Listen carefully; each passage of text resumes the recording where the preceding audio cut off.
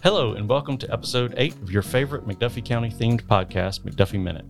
We continue to bring you important information about the governments of McDuffie County, Thomson, Deering, the school system, and all points between. I'm one of your hosts, Christopher Wells. And I'm Jason Smith. We're coming to you today from Thomson High School as we talk to the cast members of the Bulldog Players Spring Musical. We're going to find out about the story behind this year's show, Violet, and how you can get tickets to come support these talented students. And they'll tell us just why they enjoy being a part of the drama program here at Thomson High.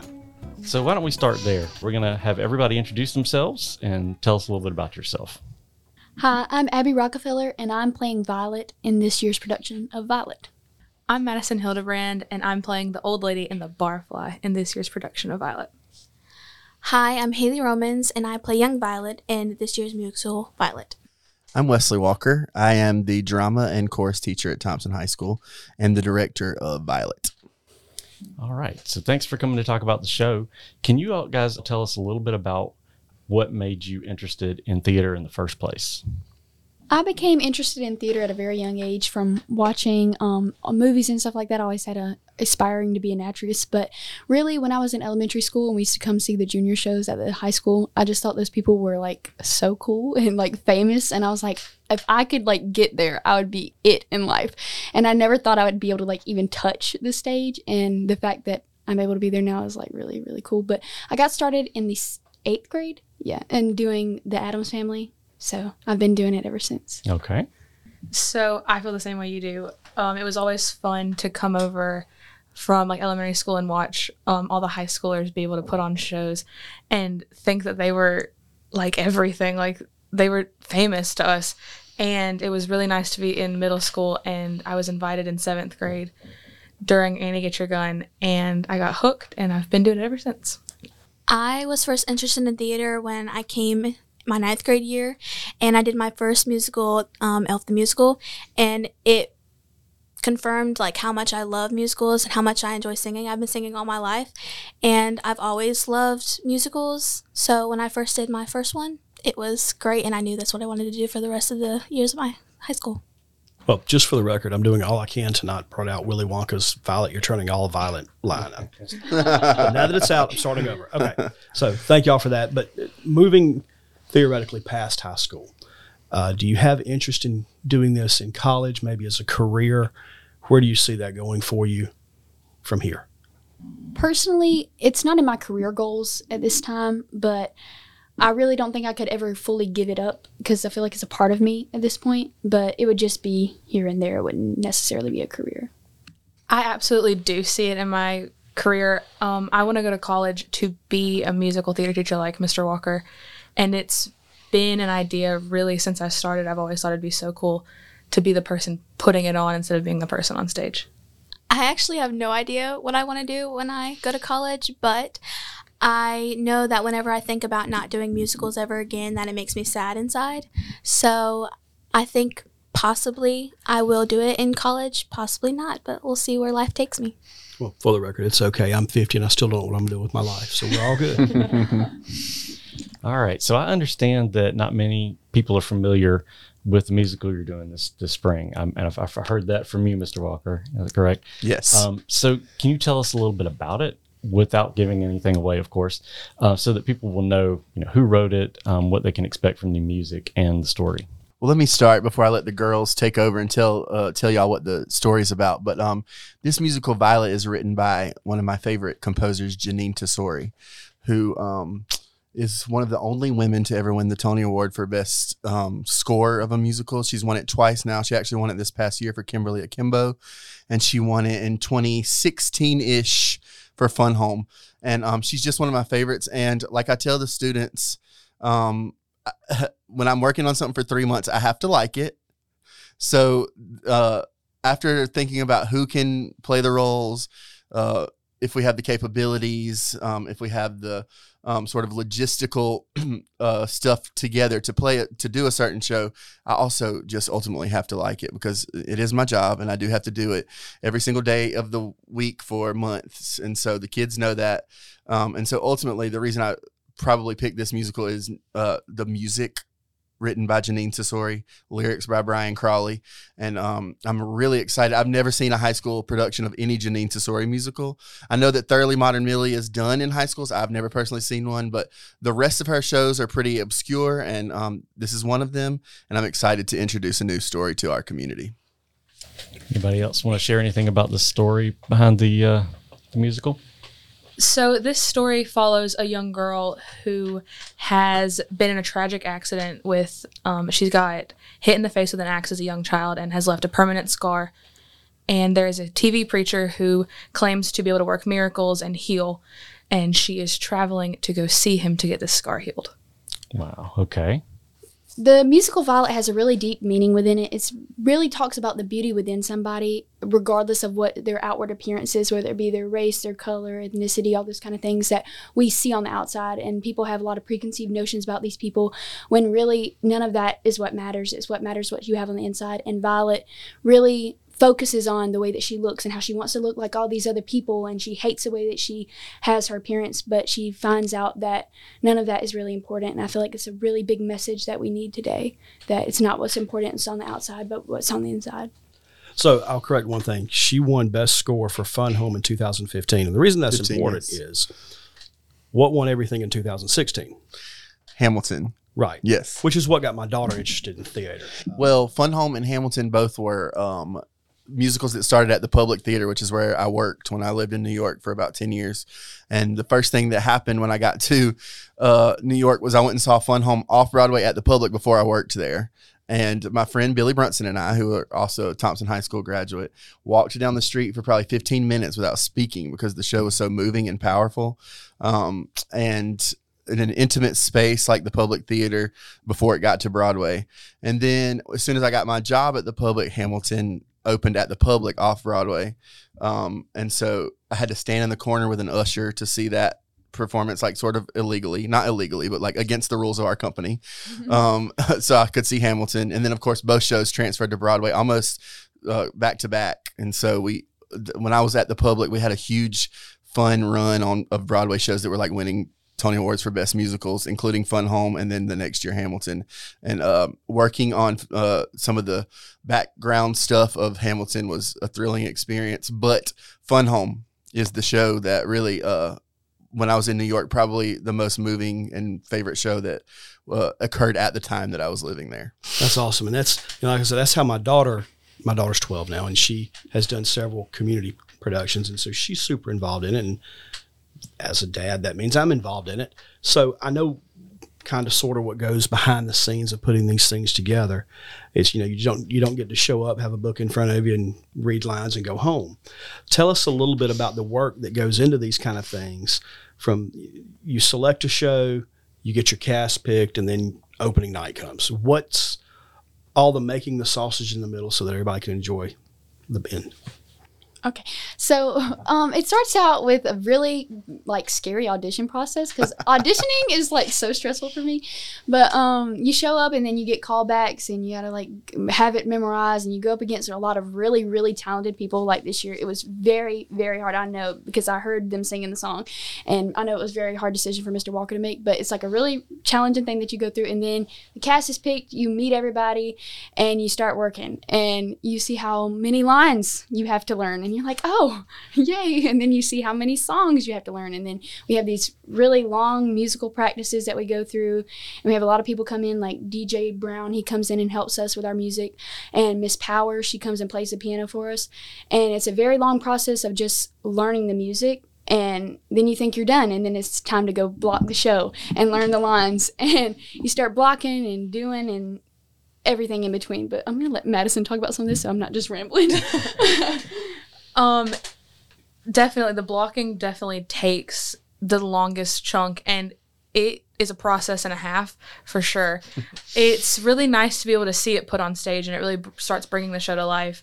But there are days where it is really, really long and really stressful, because you're having to memorize lines and music and where you stand and what you do and your facial expressions all at the same time, and also understand being in the moment and not just repeating lines, but hearing everybody, because theater is different every time you do it. And then opening night comes, and everyone's nervous and everyone's filled with anxiety, and it always happens and it always goes well every time. So whenever we have our music rehearsals, we always start from the beginning and we go all the way until the end. First, we will choose a certain amount of songs to do at first, and we will just go over them and over them and over them whenever we have separate parts and like trios, or we have a 4-part. We always just have to learn every single part, no matter if we get it that day or not. We're going to go every week. We're going to do the same song over and over again until we get it perfect. And even then we get it perfect, we have to do it over and over again until we get it astonishingly perfect. And I think that once we get it, we just go on stage and we perform. It's really, really fun and also difficult, but we do it. Let me talk a little bit about the stress I put these people through this year, because I could not decide what show I wanted to do. Of course, we had a huge show last year, Into the Woods, which is a massive show, 3-hour-long show. And we had like 6 seniors, important seniors, graduate. And so trying to fit together new pieces of the puzzle that are our current members of our cast was difficult. But then after that, once they did an audition, it was months until I decided the show, and then they all had callbacks. And the decision was so difficult to pick the lead of this musical that I outsourced my casting to people who did not know them. And I recorded all of them on my phone, and I sent them to my New York friends, some of whom who have been on Broadway and in Broadway shows, some of whom who work in casting, and one other friend I have who is sort of a music director of sorts. Look at their musical auditions, and it was very close, but I just couldn't make the decision myself. I didn't think it was fair to the girls, nor did I think I could do it myself. So we really take it seriously over here, and I think that when you come see our show, that will be evident. So we talked about what goes into the show, but I know the work doesn't stop after the final curtain closes. What do you do after? What's the decompression, the takedown, the review? What is this is probably more for you, but what's there for that? Well, for me, I was just talking about to one of my friends how I'm at the point of the show now that it's all consuming my brain. Like, wake up in the middle of the night thinking about it. That's how seriously I take it. To the point where I drive myself crazy, and I wish I could just think about something else for a day. It's not possible until the show closes. So the first thing I do is, of course, we talk about it incessantly for days after the show closes. What went well, what didn't go well, what we could do better next year. And then I think the time comes where that includes the cast, the students, are able to sort of, start to let it go and think about what's coming next. But this is such a huge commitment that sitting with it and being proud of it after it's closed, I think, is important. It's difficult to reflect on exactly what we're doing when we're doing it, but just the huge amount of effort and commitment and talent it takes to do something like this for 14 through 18-year-olds, they shock me every day. I also fight with them every day, but ultimately they are just exquisitely talented, and I just can't believe that we have this kind of talent in our school. And I want us to sit with it and be proud of it when it's over. So I'm not the kind of guy who's forgetting about it the next day. In fact, I'll probably think about it forever. I've been thinking about Into the Woods since it closed in some way or another. And so these things really stick with you, as they should. And I'm just always proud of the work that we do and want to reflect on that afterwards. And I know we've talked on previous podcasts. Refresh me, because I can't remember. Do y'all do one musical a year, or is there a fall and a spring? What's that schedule look like, and when do you start turning around for the next one? Well, we are kind of flipping things on its head this year, because last year we did Elf at Christmas, and I thought it was too close to our one-act performance. And so the end of this year, we're planning something, and what that's going to exactly be, I don't know, and neither do the kids. That's why I just saw a bunch of looks on this side of the table that like, oh, we are. Thanks. Great. They're looking at each other. So it'll be some kind of performance for our elementary schools, because like I told y'all last year in the podcast, I really want to keep that tradition. You already heard Abby and Madison talk about how important that was to them as children, and the tradition had kind of gone away before I got here. And I think it's really crucial to not only building our program, but just to bring all of our schools together to do something cool and fun that's not sitting in class every day and learning in the traditional manner. And so after our musical, we will come down for a few weeks, and then we will get to work on whatever that may be. That will take us a few months. And then we have started ending our school year with a gala where we dress up real fancy and nice and pretty.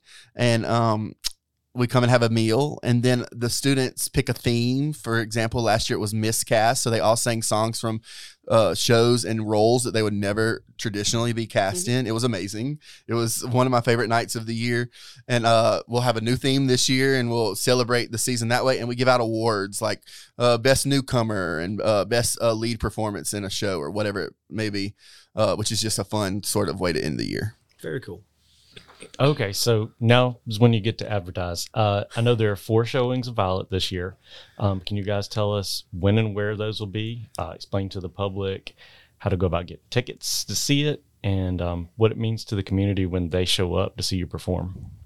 We have 4 shows. We have one on March 1st, which is at 7:30, March 2nd at 3 and at 7:30, and then March 3rd at 3. So our show is at the Thomson High School auditorium. You can buy tickets for it on bulldogplayers.org, or you can buy them at the door. But if you buy them online, they are cheaper than they are at the door. So you asked why it's important for the community to come. When you're performing, it is not the same if you have no audience that you're performing to, because when you have people reacting and laughing and clapping and enjoying themselves, some people think that's rude, but really it just keeps us going because we're like, they're enjoying it. We're doing a good job, and it's not, we're boring them and putting them to sleep. And if you have nobody out there that you're looking at to see, it's kind of like, why am I even doing this? I mean, it is for yourself, but we're performers. We like to perform for people, and it's cool to see the smiles on people's faces, that we're making them laugh, we're making them enjoy things, or a tear here and there because we're moving them. And that's why we do this. You know, we do this to make an impact on people and to give people this message. And Violet, is that what matters inside of you. And I feel like that's a very deep thing, and it's great to be able to share our passion with other people. And if there's nobody to share it with, it's not the same. So something that I knew before I got to Thomson High School to be a teacher was that theater reflects the world and what needs to change about the world. And I thought that would be something I had to teach. And it became very clear and very apparent immediately that the students already knew that the kids who want to be involved in such a thing understand that art reflects the world in which they are living. And so you can hear that these ladies are expressing that very beautifully. That did not come from me. I thought it was going to have to, but that's something that's innate, I think, in people who are artistic. And so I'm really proud to hear them speak that way. So I know in theater across the state, there's some opportunity maybe for some state recognition, which would be amazing. Tell me a little bit about that and what that process looks like. So we have the Schuler Awards in Georgia, and we are being adjudicated for Violet, and we can win a bunch of awards. We can win like Best Leading Actress. Abby could win. And last year we were supposed to be adjudicated, but we ended up having to move our date due to some circumstances. But we were still able to have 4 people go, 2 for Star Council and 2 for Ensemble. And I got to go for Star Council, and it truthfully is probably one of the best experiences I've ever had in my life. You go to this huge theater in Atlanta, and you get to see how a professional theater works. You get to go backstage, and I learned how, first of all, use gaff tape for the first time and like tape chords, learn how to properly roll chords. You get to work with professional theater people, and it's really a great experience, and it's really important, I think, to be able to recognize high school theater at such a high level. The Schuler Awards lead into what are the National High School Musical Theater Awards. So should you win the state award, you go to the National Awards in New York. And, you know, people that win these awards, they're called the Jimmy Awards, the National Musical Theater Awards. You see them in film and television. They are Tony Award nominees. They're Broadway stars. Renee Rapp, who you currently see in Mean Girls, the musical, and who is also a huge pop star right now, was a Jimmy Award winner. So these are really, really crucial sort of stages for theater kids to go through. Even if we don't get nominated for a single award, we still have the experience of our students getting to go be on these ensembles and in these councils and in these sort of technical positions, which I think is really crucial. We can do a lot here at Thomson High School with our technical capabilities. We can't do that.